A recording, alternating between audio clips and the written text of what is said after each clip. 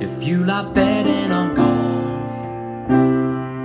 But everyone that you back misses the cut. Get some experts involved with all the stats and the tips and so much more. Cause it's the golf betting system, the golf betting system. It's the golf betting system podcast. Greetings and welcome to the Golf Betting System podcast 169. This is our 2021 US Open Research podcast. Paul Williams and Barry O'Hanrahan join me, Steve Bamford, to discuss the 121st United States Open Championship. Greetings, gentlemen. Morning, guys. Good morning. This podcast is for listeners of 18 and above. Please be gamble aware. You can visit begambleaware.org for more information. And of course, please bet responsibly. Visit our world famous golf betting system website with our in-depth betting previews, masses of tournament stats, and our predictor models, all completely free of charge with no paywall. Please subscribe to the podcast and drive the popularity of the show. We are available on social media. Paul is at Golf Betting. Barry's at A Good Talk Golf. I am at Bamford Golf. You can join our Golf Betting System Facebook group. The link is available in the description. Plus, look out for the Steve Bamford Golf YouTube channel, where I present the Golf Betting Show every week. I'm toying with putting out a US Open research show over the weekend, so watch out for that. The actual golf betting show with my tips will be out next Monday. Now, you guys as listeners power this podcast, so we need your 5-star reviews on Apple Podcasts. As ever, for those of you who leave a review, I will read them out at the start of a future show.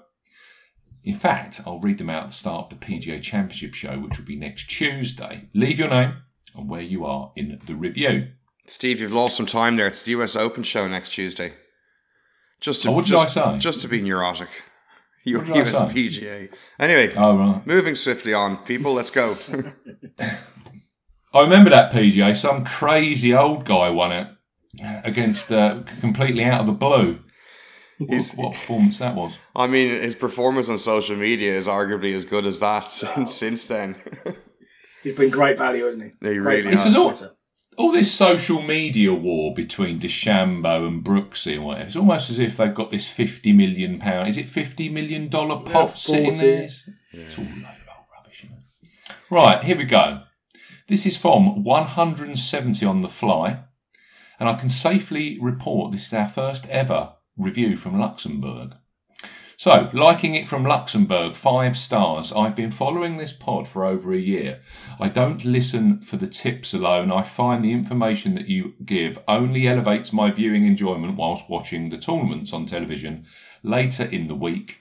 Great work to all 3 of you. A thoroughly good listen. Thank you very much. And that's from 170 on the fly in Luxembourg. Thank you. Luxembourg, eh? As you say, that's a new one, isn't it? Good distance control. We're big in the continent. Very good. Thanks for that. Now, I've been desperately, and this is the USGA, I can understand why golfers, the pros, get so upset with the USGA. You go back to Mike Davis's tenureship and all this. They just make things so awkward, it's unbelievable. Absolutely unbelievable. It's like yesterday, Paul, you and I were desperately scratching around to try and find out who the alternates are for this tournament. There's no list. You have to pull it all together yourself, don't you? You do, yeah. And it's just, oh my Lord. You know, if Rob Bolton hasn't collated the list, then you know it's extremely difficult to work it through, because Rob is the absolute oracle and all of this kind of stuff. And if he's not already got the details ready, then you know it's going to be hard work trying to work it all through.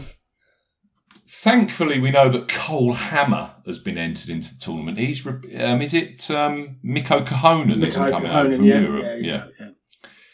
But then we've got this list of, I think it's 15 players here that might be able to get in as an alternate, and who knows how the alternate ranking works. But anyway, there's players there like Jonas Blixt, Ryan Brame, John Catlin just missed out on qualifying, Ben Martin, Rob Oppenheim, Alex Smalley, We've got old Brett Stegmaier. He used to be a couple of years on the PGA Tour. Zach Susha and Ben Taylor. And there's others in there. They're alternates. So they might play, they might not. Who knows? This morning, I go onto the US Open website, and all you want to do, don't you? You just want to go on there, confirm what the yardage will be, what their yardage will be, what the par will be. Nah, none of that. You have to count it all up yourself. Anyway, I've counted it all up. Torrey Pines South Golf Course is the host. And many of you will remember this. It's hosted the US Open in the past, the 2008 version, which was famously won by Tiger Woods. Who else? Virtually on one leg, when he beat Rocco Mediate in a Monday 18-hole playoff. Those were the days. Of course, this course also hosts every year on the PGA Tour in January the Farmers Insurance Open. So we're very au fait with the golf course.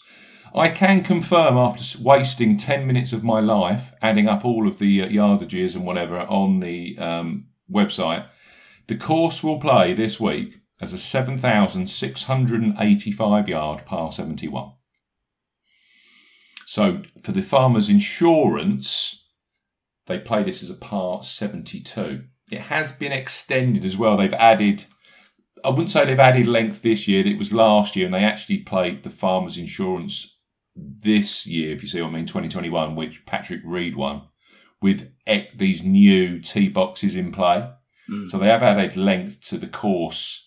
Another Reese, the US Open Dr. Reese Jones was let loose on the course to make it more acceptable for the USGA in terms of its toughness for this particular tournament.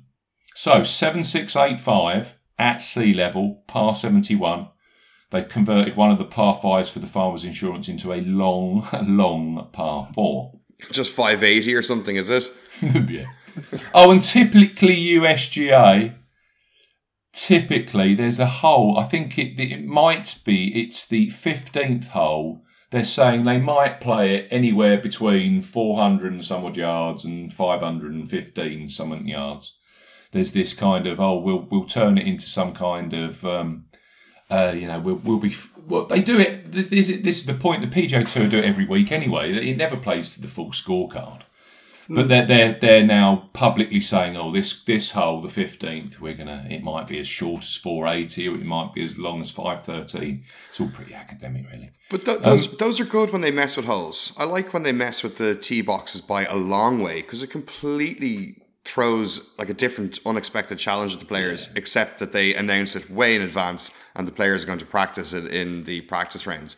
It's like they can't just could they not just hold a few things back and just like throw like curveballs at them?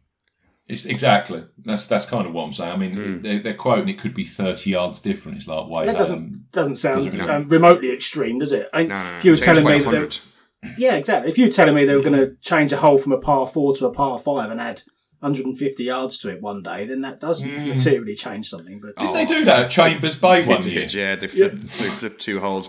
That was a bit of a mad experiment. Let's not go down that route. Keep. You know, we talk about Bermuda grass greens and Poana greens and bent grass greens. Those greens were cabbage patch greens that year, weren't it? Cabbage patch greens at Chambers Bay. It was still entertaining. Yeah, I think they played a hell of a lot better than they looked though. Oh mate, if you went on the US Open, because we know what we're going to get this week, don't we? As soon as Kevin Na turns up, he'll be dropping balls in the deepest bit of rough he can find. Oh, this is unplayable. You can't play this. This is ridiculous. But that Chambers Bay year, that I've never seen so many moans about a US Open course as that one. And you must think people like Jordan Spieth and Brooks Koepka, they must turn up going that like 90% of the field are beaten before they even start. Yeah, that's always Brooks' assertion, isn't it? That most of the players have already beaten themselves before they even get there, and he's just got a handful then that he needs to go and play. Like, they haven't watered the greens. We can't get the balls just to plug on the greens. No, they might release. What? It's unplayable. It's unplayable. What do you boys remember of Torrey Pines South then? Just from the Farmers Insurance Open. I mean, for me, long and straight, really. Very long holes, and it's pretty straight in the main, not a lot of dog legs or anything. Yeah. Well, you get this scenario with the farmers, don't you, where they're playing the north and the south. So you always get, particularly for the first 2 days, you get this issue where the two courses can produce wildly different scores. And we're not going to get that, are we? Because we're just playing just the south course. But long. I remember the 2008 US Open in particular because I was on Woods back then. And it was, I mean, if Rocco Mediate had won, that would have been one hell of a story, wouldn't it? But, it's still a good story, though. Oh, yeah. I was on Rocco that week. It was quite... and do you know what? I'll never forget, like, the inevitability of seeing Tiger with that, like, what was about a 15, maybe 18-footer, 15-footer, let's say, on the 72nd hole. I just knew it was going in, and even though it looked like a hand reached out of the hole and grabbed the ball in the right edge, it was just there was no way it wasn't going in, and I knew I was dead. It was over then. 100 to 1. Bye bye. Yeah, I think you're right. You know, you look back and it was there was no person that you'd have wanted over a 15, 20 foot putt. More than Tiger Woods back then. He was just incredible, wasn't he? US Open to me, bearing in mind, this is a pretty typical US Open track, almost 7,700 yards, par 71. The word that the agronomy, everyone knows, Stephen is agronomy. Kikuyu grass will be the word this week, and Poana. Clearly, Poana greens, West Coast Poana greens, and Kikuyu grass rough. Kikuyu grass rough that is gnarly, grabs, plays havoc with the club as it's passing through it. Kind of, it's almost like anti-Bryson DeChambeau, and I'm pretty certain he said at the US Open presser a few months ago that Kikuyu grass is like a different beast. You know, where the way that he destroyed Winged Foot last year by hitting it as far as he could and hacking it out of the rough as accurately as he could. Yeah. He said that's going to be far more difficult a task this year because this Kikuyu grass is a different kind of animal when it comes to just grabbing your club and basically making approaches out of the rough very, very difficult to control in any way, shape or form. What a surprise. What a terrible thing to have to deal with trying to win a major. What, and try and keep it on the fairway? Yeah. I mean, a penalty for being in the rough, like, perish the thought. It's not very PGA Tour, is it? Oh dear. You do make me laugh, Baron. 2020... the course played 72.53 in the Farmers Open. It was it ranked 7th of 41 courses for difficulty. I'm pretty certain if I have the 2021 number, which I will update on this research preview, it would play tough. It played tougher as well because when Patrick Reed won, that was a pretty gnarly week in January, if I remember correctly. There was a bit of wind in play.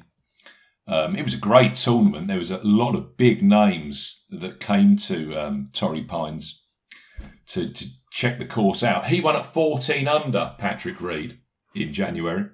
He was 5 shots clear of Tony Finau, Henrik Norlander, Ryan Palmer, who I was on, Xander, and Victor Hovland. And there were names like John Rahm up there, Will Zalatoris, Francesco Molinari. It was a decent field. Adam Scott, who collapsed in the final round. I was on him, clearly. Rory McIlroy was up there as well. So it was a really strong tournament this year. How much... It's an interesting debate here. Clearly, you look at 2008, we've only had one renewal here. Tiger Woods had already run around this course, I think it was 5 or 6 times, something like that. But he was playing off against Rocco Mediate, and also Lee Westwood was right up there in the mix. When you look at that leaderboard, there were a lot of players that had got very little or none at all Torrey Pines experience. In terms of this, there's going to be so much data this year because this course is played every year. There's going to be a lot of data, and we're going to produce a lot of it, Paul. You already have done. Strokes gained data for Torrey Pines. Who plays best on the Torrey Pines South course? All this kind of information. Barry, when you're looking at the betting and you're looking at the players, is experience around here going to be an important factor to you, or do you just think, well, actually, if this player fits in my mind to play this course well, and he hasn't got that course experience or he hasn't got good results here, I don't care. Where do you stand on that in terms of your strategy for the US Open? As much as the course will play different, and it's a different time of year, and it's the US Open, I still think you can't ignore players like results and success around Torrey Pines, because if they don't get on with it well when it's, let's say, a bit tame or a bit tamer in the early part of the year, it's hard to make the mental leap to think that they're going to play well when it's set up even tougher than it usually is. So I think there's going to be, I'll be more leaning towards keeping players' performances on it in mind than completely ignoring them. So I'm not going to be too keen on somebody if they have like horrible results there. They've played it 4 times and they have 3 missed cuts. Because you only need to play 1 good round on the South Course to make the cut in the regular event, because it's assumed you're going to go well in the North Course, which is always quite easy. So yeah, it's or especially like say if you see somebody has low finishes in the 50s or the 60s, you know there's something they're just not quite getting on that well with the golf course. I mean, there are a number of big name players in this. I mean, I've always questioned Bryson. Bryson barely ever plays here. So, clearly players have schedules. Some will go out to Saudi Arabia, take a lot of money, and this doesn't fit. People get invited to Abu Dhabi and whatever at that time of the year. So, certain players don't play this because it doesn't fit in their schedules. But I often think if players don't play a tournament, probably they don't actually want to play the course half the time. And you look at DJ, clearly sprung back into life at the Palmetto Championship yesterday. We were recording this Friday morning over in the UK. You look at DJ. If you said to me, Torrey Pines, it's this length, it features Poa annua greens. One of the first players, well, probably the first player that would jump to front of mind to play this course brilliantly would be Dustin Johnson. Yeah. He's got everything that you need. He's long. He's fairly straight when he's driving the ball well. Got a fantastic short game. And guess what? He's a 2-time winner on Poa annua greens at Pebble Beach. He's the best Poa annua putter on the PGA Tour by a mile. He's got the most PGA Tour wins since 2008 on Poa annua greens. But you look at his record here, it's not brilliant at all. 37th, 48th, 19th, miscut, 3rd in 2011. Great. And then you've got a 43rd, a 51st, a miscut, an 18th, a miscut. Just to counter that, I mean, I'm kind of okay with that because, and maybe there's, have to bear this in mind as well. January is kind of the tail end of the off season for a lot of these big names. They take the time off over Christmas and they're only kind of playing their way back into a bit of form, and they maybe don't want to peak that early in the year with the Masters, 10 weeks away at that stage. So there's maybe a biorhythm factor to be held in mind as well with performances that aren't quite optimal here.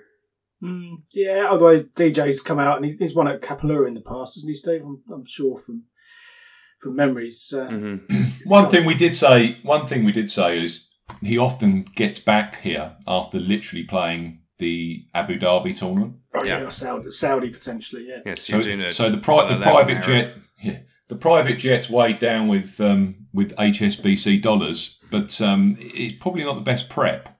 No, you're doing an 11-hour time shift as well, or something along those lines, and that's from a Sunday to a Monday, and you're trying to flip your body clock and get ready for a Thursday. Oh yeah, and you've had a week in Abu Dhabi in the desert with Bermuda grass and overseed, and then you turn up with Poa annua and Kikuyu, and it's like 14 degrees and foggy. You're going from like dry heat to maybe to humid heat, or not just humidity. It's not going to be as warm in California at that time of year, so you can throw that into the mix, can't you? I'll throw you another name because one of the players that again falls into that same narrative is Scotty Scheffler, and Scheffler's played Torrey Pines twice. He's missed the cut twice, Best price 50-1 right now, and I still think he'll be quite popular next week. Simply because he's stepped up a gear, isn't he? He's a better player than he ever has been. Really, showing that kind of form where you could potentially back him at a major. I mean, he's 8th at the PGA, 3rd last time out at the Memorial, where he topped the putting average stakes as well. Which again, going through your preview, Steve, is one of the aspects that you pluck out on some of the from some of the data. 4th at TPC Boston, which is another one of the comparable courses that you plucked out as well. So I think Scheffler will have his backers next week. But if you just look at his raw Torrey Pines record, you put a line through him at 50-1. He also hasn't won. So well, yeah. The list of guys whose first tour win is a major is probably quite short. Yeah, it's what you're looking for, isn't it?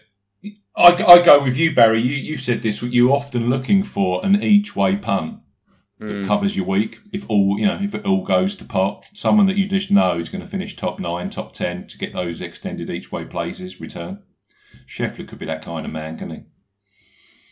Very long off the tee. He's a very straight driver for a long guy as well. If you look at total driving and strokes gained off the tee, the Scheffler's numbers are very, very strong. And a lot of that strokes gained off the tee is not just the length, it's the sheer accuracy of his drives. Yep. Where Bryson's strokes gained off the tee is all, most of it's just brute horsepower, isn't it? Doesn't tend to hit fairways. Scheffler's kind of very long and very straight. Kind of Torrey Pines. That would make a lot of sense. We'll talk about the US Opens and in terms of driving distance and whatever. But yes, just to complete the agronomy in the course, Torrey Pines South features seven 450 plus yard par fours, whilst all of the par fives are over 560 yards. The course features Poa annua greens, the like of which are only found on the west coast and northeast of the United States, plus Canada. The course also features gnarly kikuyu grass rough, the likes of which is only seen here and at Riviera Country Club, where they play, of course, the Genesis Invitational, plus Chapultepec, where they played the WGC Mexico Championship over recent years. Not this year, that was in Florida, but go back 2020, 1980, I think 2017 might have been the first year, all played at Chapultepec.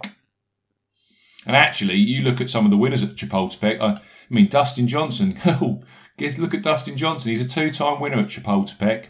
He's also won at Riviera Country Club. And there's 3 wins with kikuyu grass graph.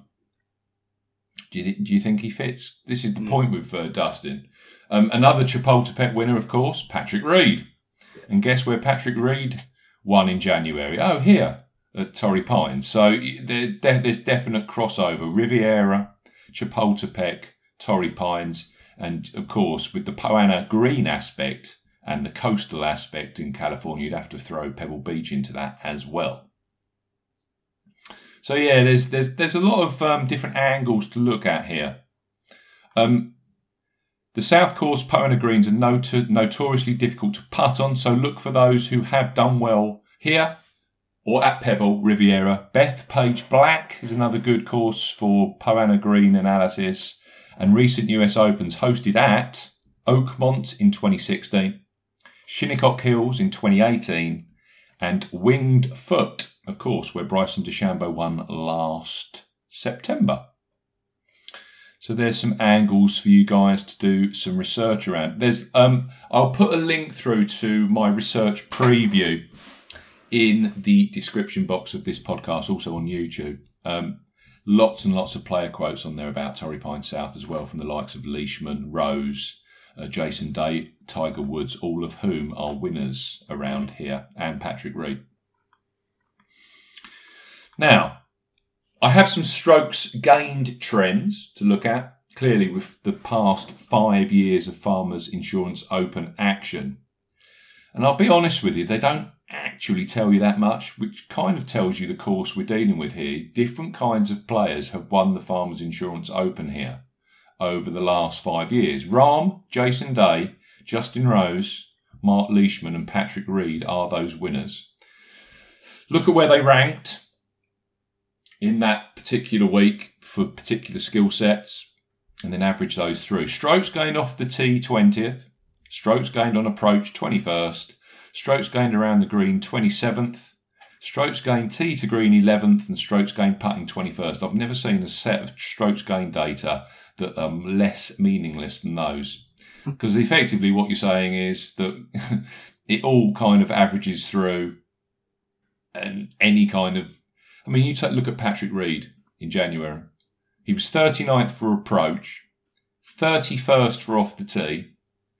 His around the green game was like Seve, strokes gained around the green first, strokes gained tee to green 12th, strokes gained putting 10th. And then you look at another winner, like Jon Rahm, he was strokes gained tee to green first, which was all off the tee and approach, and he putted just kind of average, strokes gained putting 37. And that's the point.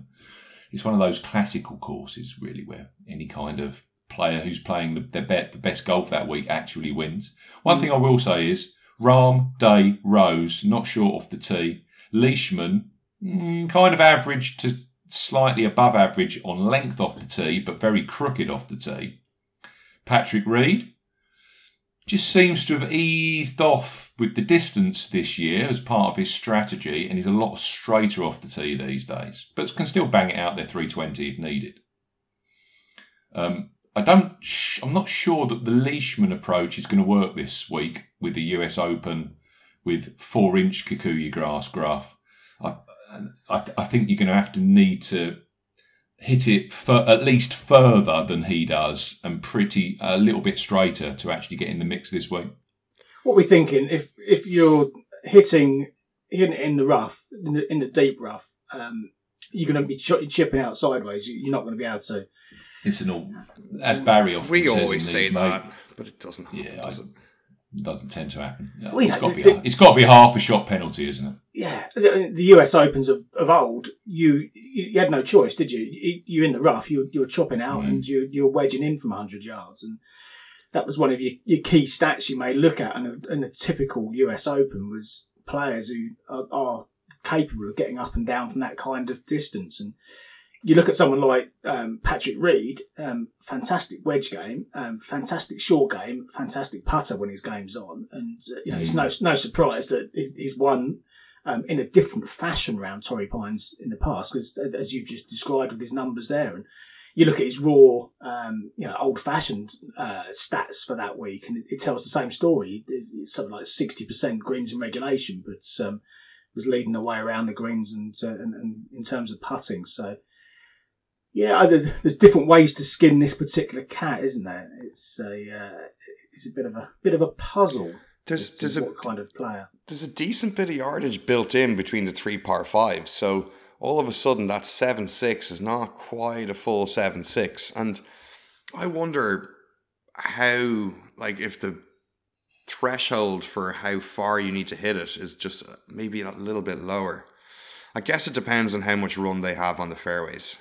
I'm just wondering, just to be able to adopt in a few more players into the thought process about who could actually win this.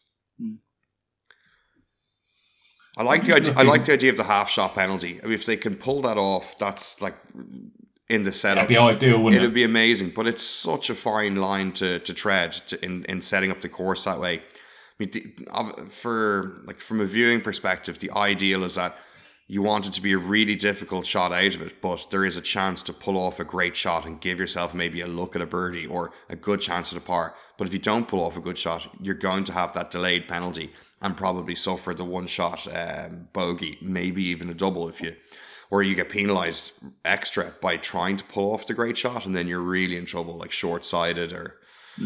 But it's such a hard. It has to be such a hard thing to get that balance just spot on in the setup and the rough length and the thickness of it, and the weather has to cooperate for that. So, Yeah. The PGA Championship this year at Kia Island played, the winning score, Phil Mickelson's 6 under, was actually less than Rory McIlroy's, wasn't it? That when he won in 2012. But then McIlroy won by something crazy like... Lapped the field, didn't he? Yeah. My gut feel is the USGA isn't as tough as it used to be. It's not as... They don't wear as tough tin hats as they used to, is it? I don't in any way, shape or form think it's going to play nearly as tough as it did in 2008. And my memories of 2008 were like greens that were like concrete. You could barely keep the ball on them. Yeah. They were as brown as my desk here in the office, and that's just not that. It's not tolerant. The player relationship. The players are so strong now; they just won't tolerate a golf course that's as extreme as that. So I don't. Was it level par or 1 over that Woods won at, or something like that? Got into the playoff. But you're going back, that was the kind of target score, wasn't it? That US Opens were typically coming in at that kind of level. But they're not anymore, are they? No. Now. No. Do you remember watching Winged? I remember watching the first round at Winged Foot, and within the first hour, people were throwing balls into those greens, and all we'd been talking about all week was the firm, and they were spinning them back 25 yards on the greens. Yeah. And you're like, oh my God. Yeah, Woods won. Woods and Mediat got into the playoff at 1 under par. Lee Westwood was level. Everyone else was over par that week in 2000. I just don't... the players, though, that relationship, the balance between the tournament organisers and the player strength, it's gone so far now to the players. I just don't foresee that kind of winning total. You can imagine the amount of vitriol on social media and all this kind of stuff going on.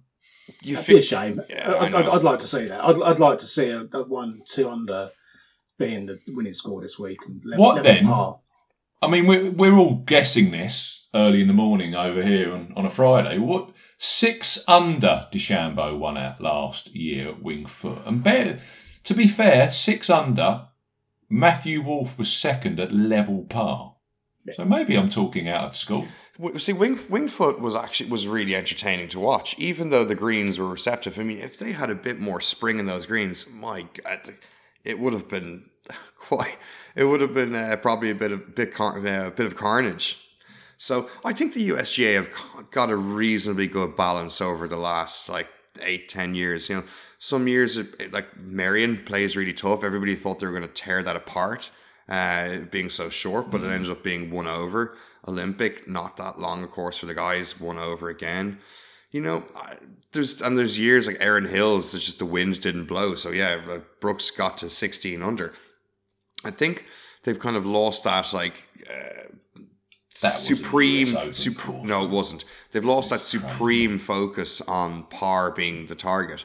And I don't mind if somebody wins it at 6 or 8 under, or 1 or 2 under, or that kind of doesn't. That has no real bearing on my enjoyment of the tournament. The winning score, being a little bit varied from say level par up to -10. If you start getting into the 12s, 13s, 14s under, it doesn't. Well, there's no differentiation at all, is there? No, and it kind of I don't know. It loses. You think that a score like that would generally mean that the tournament has lost that kind of identity that it's tried to kind of have, but not stick too rigidly to in the last while. DeChambeau was 6, Wolff level, Louis 2 over, Harris English 3 over. So actually, and you look at the scores. You got Justin Thomas thrown in a 65 on for Thursday. There was a list of 66s with Wolff and Reed in there. And that's what these organisers have to do, don't they? They have to let the course have some level of attackability first round, and then they're just trying to get that course to dry out as far as controlled as they can for the weekend. I mean, there was 65s on the Thursday at Winged Foot, and by the Sunday, DeChambeau shot that unbelievable 67. But listen to this: Wolff 75, Louis 73, English 73, Xander 74. Dustin Johnson shot 70 and vaulted up 15 places to finish 6th. So by the end of that week, You know, that was getting on for a proper US Open course at Wingfoot because they clearly let the moisture get out of the course. They're usually quite smart with round one, like, and they probably have to be, because as much thought and science as they can have behind the course setup, it's impossible to be like incredibly accurate in what the field average score is going to be for day one. Like, you don't really see it happen until you see it happen. So they have to kind of err a little bit on the side of caution on round one, see what happens with the field, how the scoring is, and then you have a barometer, a baseline off which to adjust for the remaining 3 days. So, like, I think everybody likes the excitement of seeing guys get off to a good score on day one of the US Open. For me, I love it. You know, it's kind of like a little bit like the Masters. You see guys shoot out to like 6 or 7 under day one. You're like, oh, this is great. Yeah, you're just sitting there going, all they've got to do is stay on that, and that's the winning score. They've got to do, simple. All they've got, and then they start shooting over par. Easier said than done. I can't believe he's shooting over par. Well, he's going to, because the course is getting more difficult. Tournament skill averages. Let's go back. Top 5, the last 5 winners. Torrey Pines.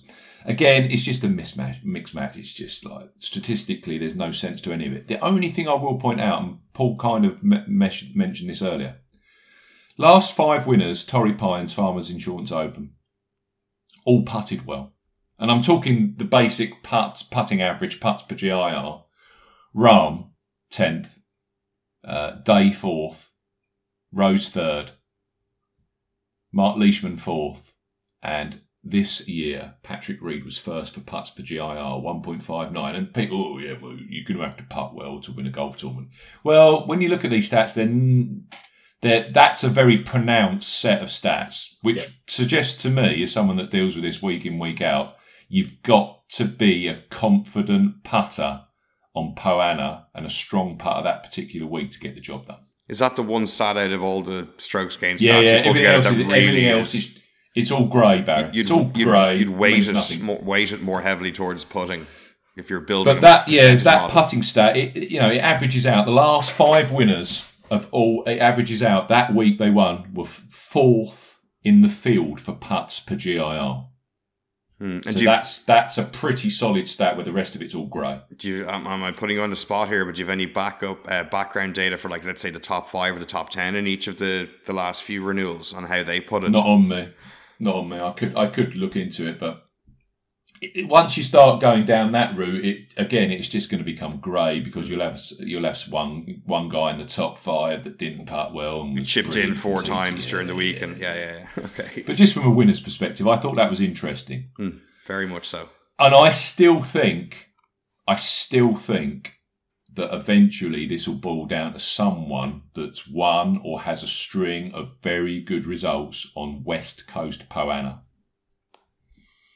So when I'm talking West Coast Poa annua, of course, Riviera, Pebble Beach, or here. You could even throw something like TPC Harding Park, where they played the PGA last year. And that's interesting, Paul, because Scotty Scheffler was right in the mix last year. Absolutely, yeah. So you throw all the combinations together with Scheffler, and then the one thing that's staring you in the face is 2 missed cuts from 2 starts at Torrey Pines. And it'll be interesting, the narratives that are built around it, because he will be tipped next week. People will back him, and to do that, you do need to turn a blind eye to those performances. You do. And in this modern US Open history, as we were just discussing, in a way, if you can just pick somebody that's going to take advantage on that Thursday and shoot that 66, 65, 67, get to the top of the leaderboard, and then just hang on for grim death as the course gets more difficult, I could see that being a Scotty Scheffler. Yeah. Go back to your point on Poa annua. I've mapped what will form the Poa annua stats out of the predictor onto the field. So just to give you an early clue as to the players that have finished best on Poa annua, going back to, it's 5 years rolling you do for this, Steve, isn't it? So top will be Dustin Johnson, John Rahm, Patrick. Surprise. Patrick Reed in 3rd place, Rory McIlroy 4th, Jordan Spieth 5th. Spieth doesn't particularly like Poa annua, but he still has produced some decent enough efforts on on the surface over the years. Winner at Pebble, yeah. Yeah, absolutely, yeah. Justin Rose, Gary Woodland, Brooks Koepka, Paul Casey. The nemesis that is Gary. Paul Casey in 9, and Lefty, our USPGA champion, is 10th on that list right now. So yeah, there are players who play or who have a better handle of playing on Poa annua greens, and it'll be interesting to see how that correlates when we do the post-mortem of this in a week's time. But yes, clearly a factor to build into your plethora of factors that are going to be part of the decision making for next week. Correlating course form. Last 5 winners at Torrey Pines, Rahm through Reed. I mean, Kapalua for some reason. Long, Coastal, get that. Rahm's played, Day's played well there. Leishman's got a 4th, Reed's 1 there. Pebble Beach, well, that's obvious. Bay Hill, Augusta National. Yeah, at the end of the day, these are top players. They're going to play well on all these courses. Colonial, Muirfield Village, where they played last week. There's an Open Championship link in there. Day's finished 4th at an Open. Rose has finished 2nd, 4th and 6th. Leishman's finished 2nd, 5th, 6th. And Reed is a 10th and a 12th. So that might be an angle to potentially look through. I mean, I know Tony Finau, for example, clearly finished in the top 3 or 4 last time in 2019 at that very windswept Open that Lowry won and Fleetwood finished 2nd at. Our friend Tony T4 in a major Finau. You've also got Firestone South, and TPC Boston's another interesting one as well. TPC Boston, of course, where Dustin Johnson almost lapped the field last year. Yeah. There's so many players just jumping out. But there's, you look at those courses, and that for me would throw some question marks at the likes of a Webb Simpson, for example. And I've in my mind, Webb Simpson for me is always an anti-Poa annua, especially West Coast Poa annua kind of player. There are players that just do not get on with it. And they're quite easy to spot, which is good because, when we're looking at a field full of players and a very tight betting heat at the top, for me, I know that JT has won at Firestone on Poa annua greens, but you actually look at what he's done when he's played on West Coast Poa annua, and you look at the state of his putting right now, and we're saying that you've got to be in the top 5 in putts per GIR this week, potentially, to win it. Not the bottom 5. It's a big, and I'm looking at the odds right now. I'll take you through the odds, actually. William Hill have already gone 9 places each way at 50 odds, which I think is fantastic value. We have a bet 10, get £30 of free bets offer with William Hill if you want to grab some of these early prices. Place a qualifying £10 or €10 if you're in the Republic of Ireland first bet. You'll receive 2 £15 or €15 free bets. When you are signing up on the registration page, make sure that the promo code H, so Hotel30, H30, is within the promo code box when signing up for your £30 or €30 free bets. They are 9 places each way, and it looks like they're going to be best price on the top 10 in the market. So, William Hill right now. Jon Rahm is the 11-1 favourite. Brooks Koepka is 14-1. Dustin Johnson, Jordan Spieth, Bryson DeChambeau, all 16-1. 16-1 on DJ. Wow. I never thought we were going to get that. I'm not sure we're going to be getting that either on Monday if he wins this week at the Palmetto, which is looking quite likely. 18-1 Rory McIlroy with Justin Thomas. 20-1 hometown boy Xander. And then Colin Morikawa 22-1 and Patrick Cantlay and Victor Hovland, both at 25-1. We then got Finau 33s, Matsuyama 33s, and Patrick Reed 33s. All the rest 40-1 and more. In fact, no, Will Zalatoris at 35s. So that's the market right now with William Hill. That is their genuine US Open market now open for business. 9 places each way, 50 odds. So Well done, William Hill. To be fair, that's the first time I've ever seen William Hill lead the way. It's normally Paddy Power. Yeah, so William Hill got out first this year. First ones to blink this year, aren't they? Yep. I expect typically the likes of Paddy tend to go around about, it tends to be around about 9 o'clock on the Friday, so only an hour or so away from where we are now recording over in the UK. So it might be after we've just released, yeah. Yeah, exactly. So keep an eye on the markets, guys, because there will be extended places, a lot of extended places for the US Open this week. This is the time of the week before that I need to just take a breath and not panic launch bets. I forgot him. Yeah.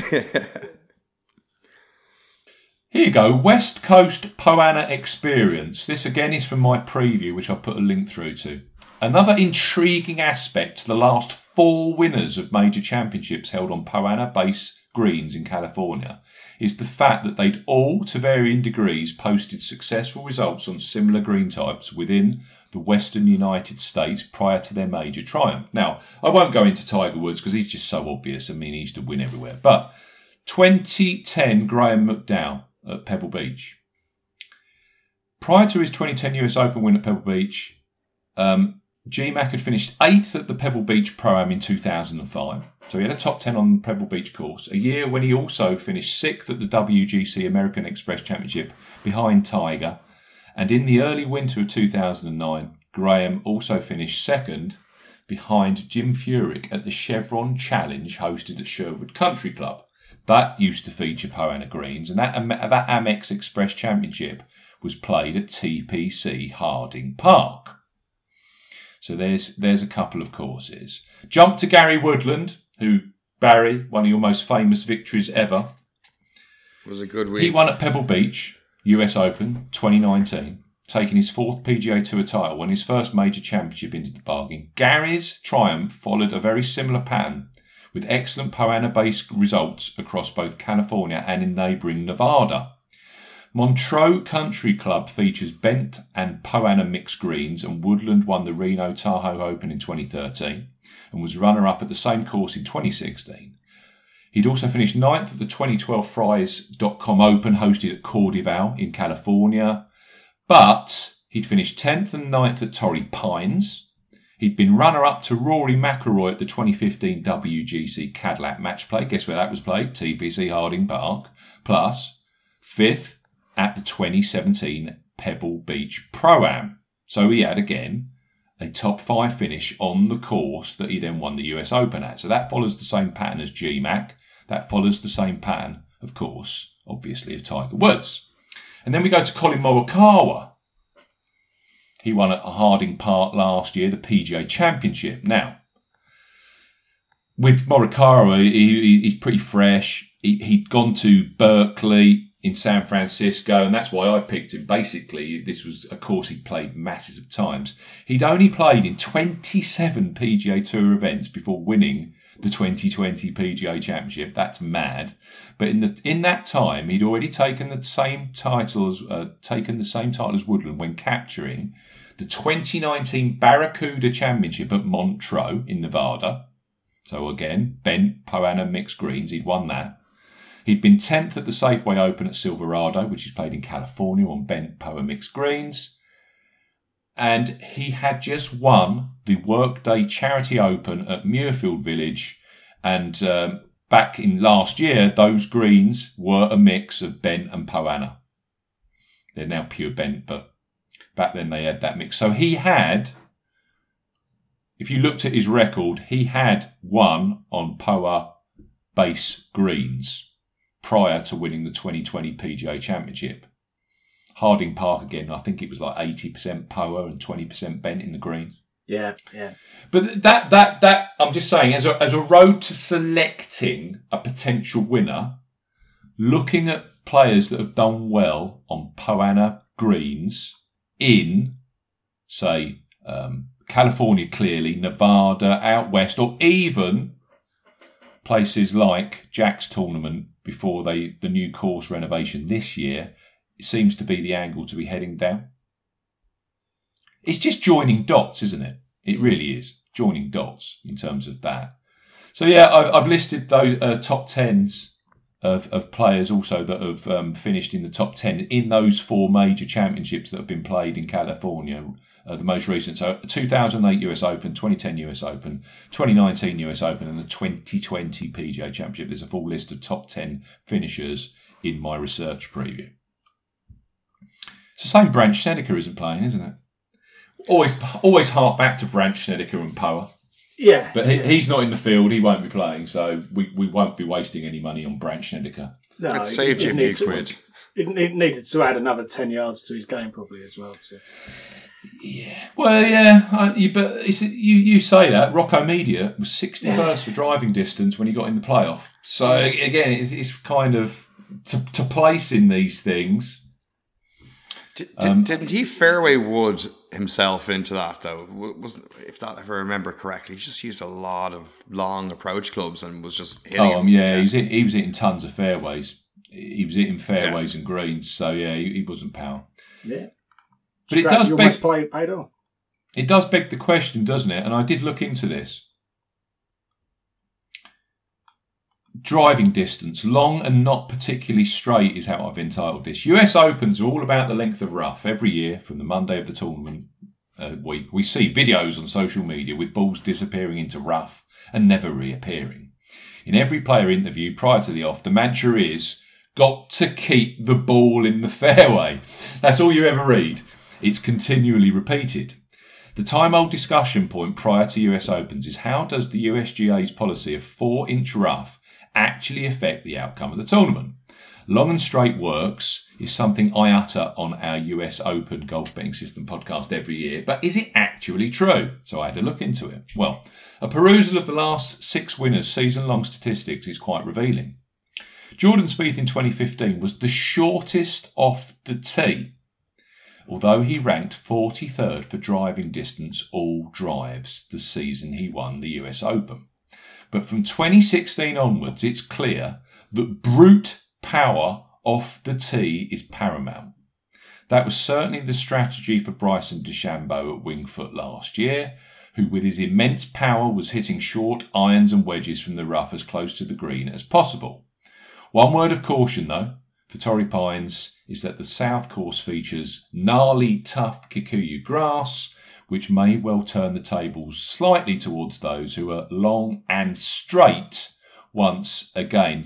So DeChambeau, first for driving distance the year he won last year. Gary Woodland was 13th. Brooks Koepka was 8th. Brooks Koepka was 7th. 2016, Oakmont, Dustin Johnson that year was 2nd for driving distance that season. So the last 5 winners, Gary Woodland was the shortest. 13th for driving distance and 17th in the driving distance all drives category. Now, I'm going to pass that over to you because I'm just going to bring up the driving distance all drives category on my computer and see who's actually sitting there right now. What do you think to that, lads? Yeah, I, logically it makes sense. And there's a couple of other points that you've brought out in that piece as well about players who topped the total driving category on their previous start, or at least had a strong total driving performance on their previous start.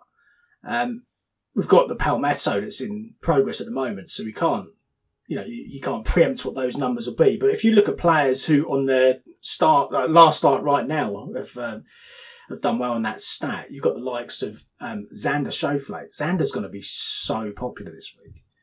First for total driving, 6th for all round, which is another key indicator on his last start. Yeah. First for ball striking as well. And his US Open record, fantastic, isn't it? 5th, 6th, 3rd, nuts. 5th. It's nuts, isn't it? Isn't it? Yeah. I think he ranks only 2nd behind Brooks Koepka, didn't he, on those stats he pulled together? Yeah. Second year in January as well. He's kind of, whichever way you cut Xander this week, there's no real downside to his argument, I don't think. The other one who topped total drive on his last start is Jason Kokrak. With his win at Colonial, first for total driving, he was first for ball striking, first for all round that week as well. And 3 decent enough efforts on his last 3 starts at Torrey Pines, 20th, 21st, 29th.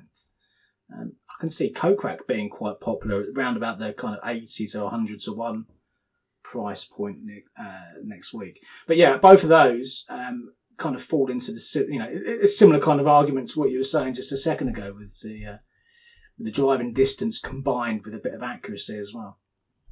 Barry, if you need to disappear, because I know that you've got some professional things. Got 5 minutes. We're good. You okay? Yeah. I'm just going to take you through the top 20 all drive distances this season. Yeah, Dylan Fratelli, 20.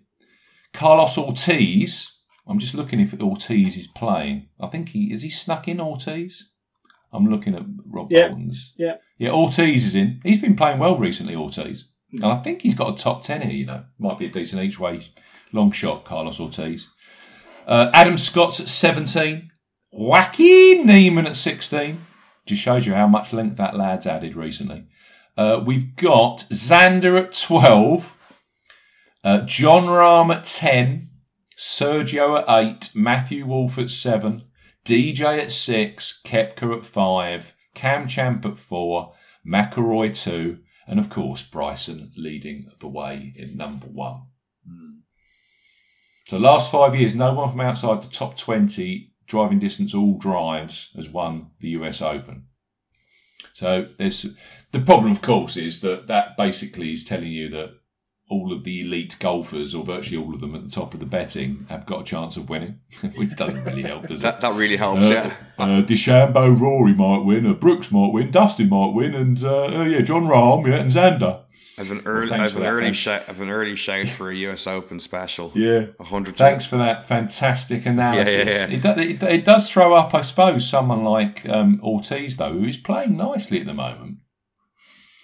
And Dylan Fratelli, you never know what he's going to do. Do you? 5th at the Masters last year. For God's sake, you're not backing Fratelli. Come on, jeez. Oh, I'm not. No. Oh. Listen. I'm glad Paul Casey isn't in there, so that's good. Oh, by the way, Victor Hovland, he's 21st. Yeah. Just to sneak that in. I have this year's Gary Woodland. I think. Fingers crossed. You do? Yeah. Oh, tell us off mic. No, this one's gone out. This one's gone out because I've already just backed him on Betfair, and I'm going to grab him when he goes out on the extended places. If I can get 100 to 1 the extended places, I will be thrilled. West Coast, bit of an animal. Right. One on the West. You're intriguing me. One on the West Coast earlier this year, on a classical golf course. Oh, okay. The Genesis Invitational champion, Max Homa.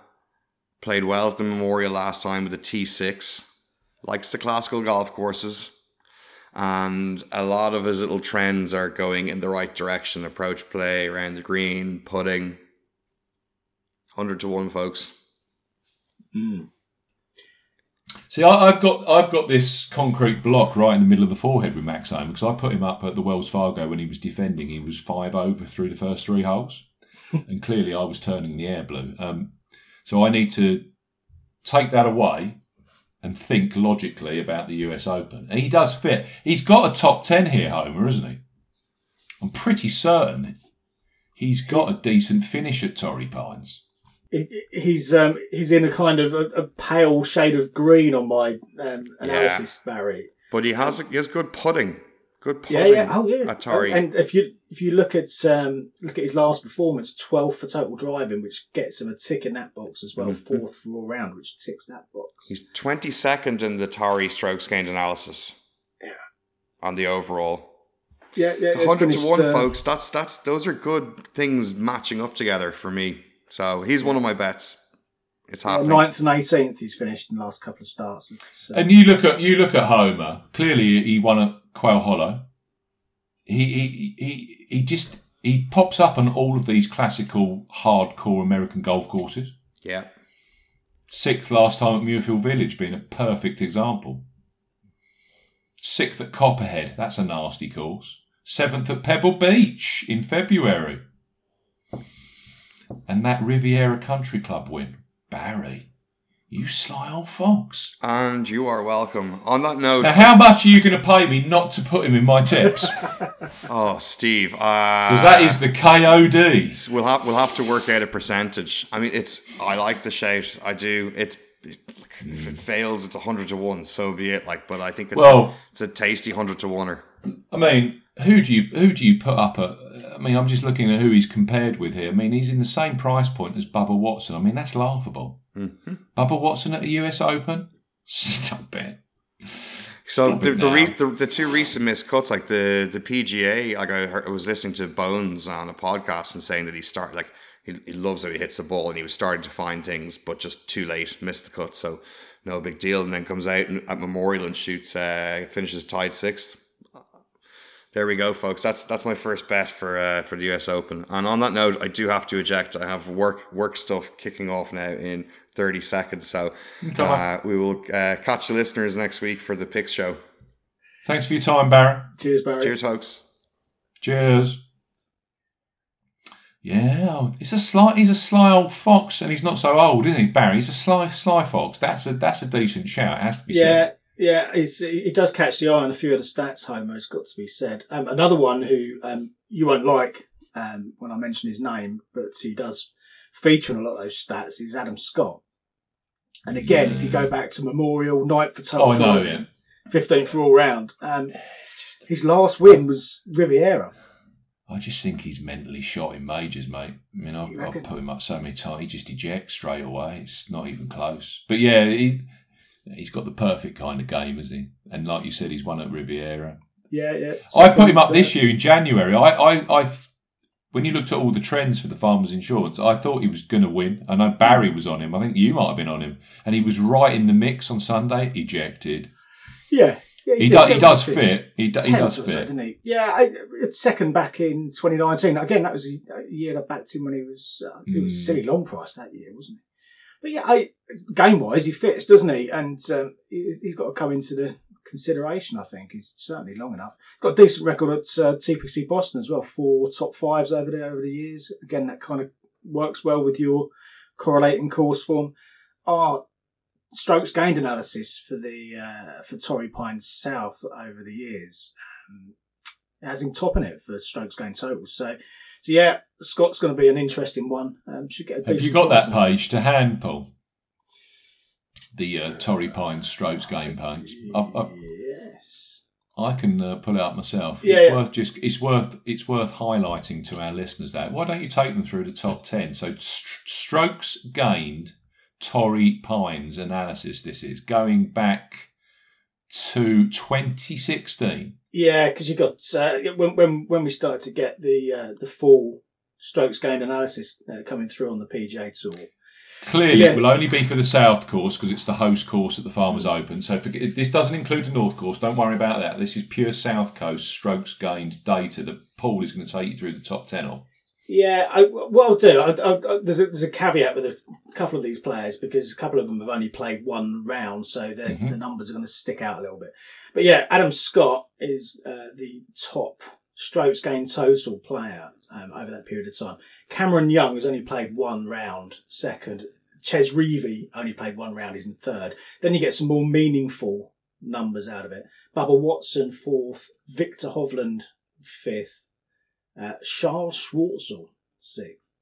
Then Rory, Will Zalatoris. Interesting to see if you put Will Zalatoris up next week, Steve. He's one of your faves, isn't he? Tony Finau in 9, and he's played 18 rounds around here. So there's a lot of stats, a lot of data for Tony Finau, and that evens out in a very impressive number for Tony. Justin Rose is number 10. Some other notables, Patrick Reed, 13. He was the guy who won, as you mentioned a couple of times, back in January. Max Homer, 22nd, as Barry just mentioned a second ago. So yeah, pop over to the site. There's that full data for you to pore over. There's also some strokes gained for Reece Jones tracks and Reece Jones renovations as well. So that is on my screen. I was going to take the listeners through that as well. So we've gone through all Reece Jones renovations or course designs going back to 2016, because we just wanted to look who kind of plays best on Reece Jones designs, because clearly this is a Reece Jones renovation. And again, there's some crazy numbers in there, like it's actually topped strokes gained total by Cameron Young again. Now, Cameron Young, who I believe has finished first in 2 consecutive Corn Ferry tournaments. Is that right? Yeah, he did. He's a 200 to 1 shot this week. And year after year, you get youngsters that you've barely heard of getting into the mix or top 10ing, top 20ing here.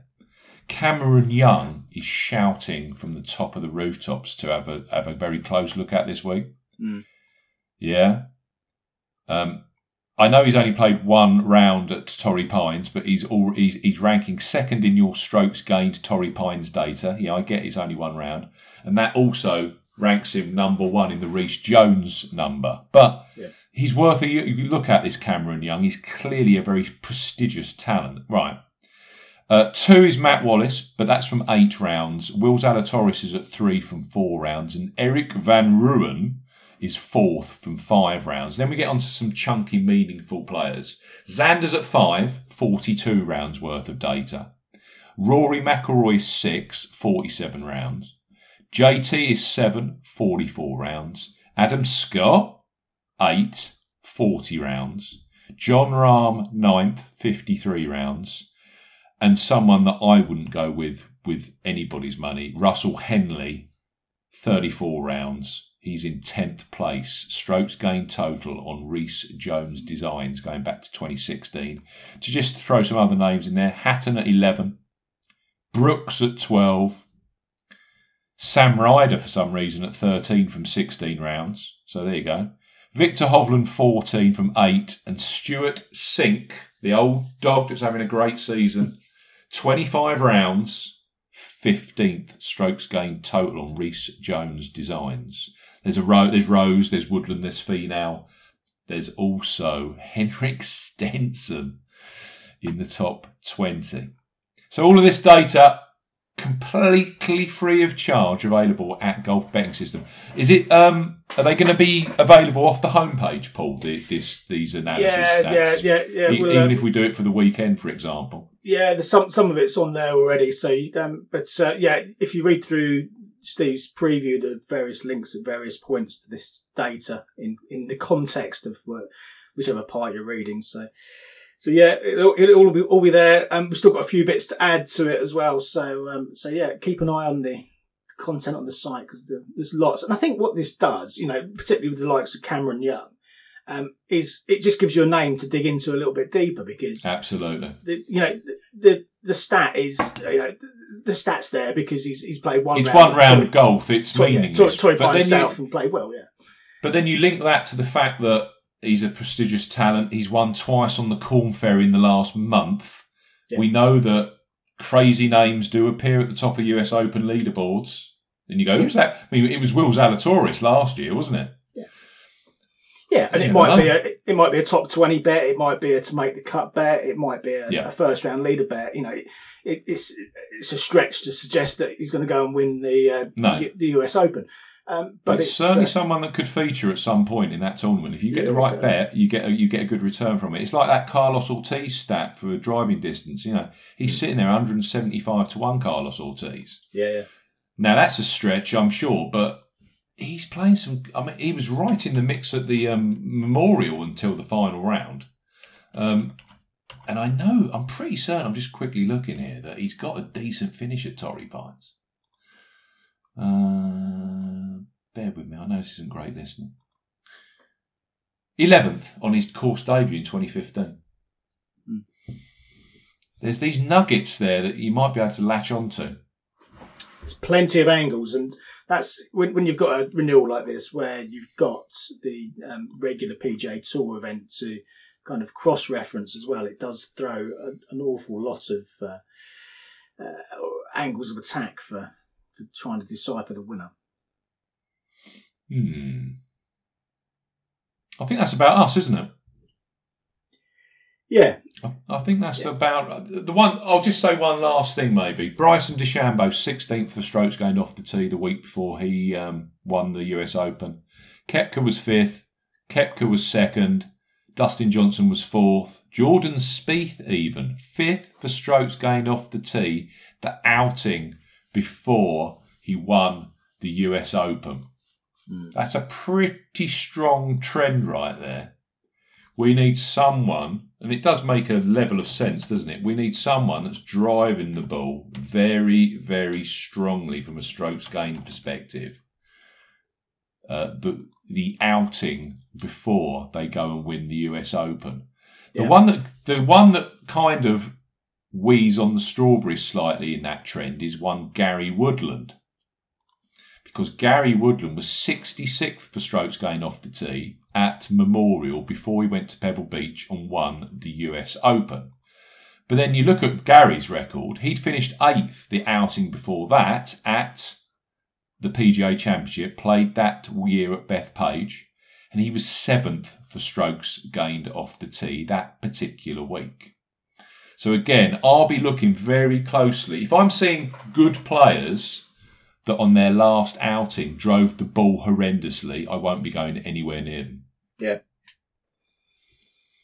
Unless it's a kind of each way punt and you think, well, that's, because we're talking here winners all the time. We're not talking each way place fillers. But yes, there's a definite narrative there. You're looking effectively, going back to Jordan Spieth, someone, the worst in the field was 16th for strokes gained off the tee on their outing or the outing prior to that. So that's quite a good way of excluding players. Potentially. Yeah, and it makes sense, doesn't it? You don't want to be losing strokes off the tee when you're going to a test where there's going to be a penalty of some description for missing fairways, or at least there should be a penalty of some description. I had to do it, Paul. Max Homer, last appearance, 16th for strokes gained off the tee at the Memorial. So he just sneaks in. Yeah. He's just snuck into that stat. Barry, he's a boy, isn't he? Right then. Enjoyed your time this morning, Paul. It's been most enjoyable, if not a little early. Yes, a weekend of analysis to come up, and we'll see where that takes us all for Monday's absolutely final output. Thanks for your time. Thank you to Barry's, and thank you for each and every one of you who's listened to this podcast, the Golf Betting System podcast. We are available every week across the PGA Tour, European Tour and the majors. And it would be great if you would give us a 5-star review. I will read them out before next Tuesday's PGA Championship tips show. Leave your name and where you are in the review, and I will read them out. Also, if you could clearly subscribe to the podcast, and we would love your company again next week. I wish you all the best in terms of your research, and we'll speak to you again next week. Goodbye. If you like betting on golf, but everyone that you back misses the cut, get some experts involved with all the stats and the tips and so much more. 'Cause it's the Golf Betting System, the Golf Betting System, it's the Golf Betting System.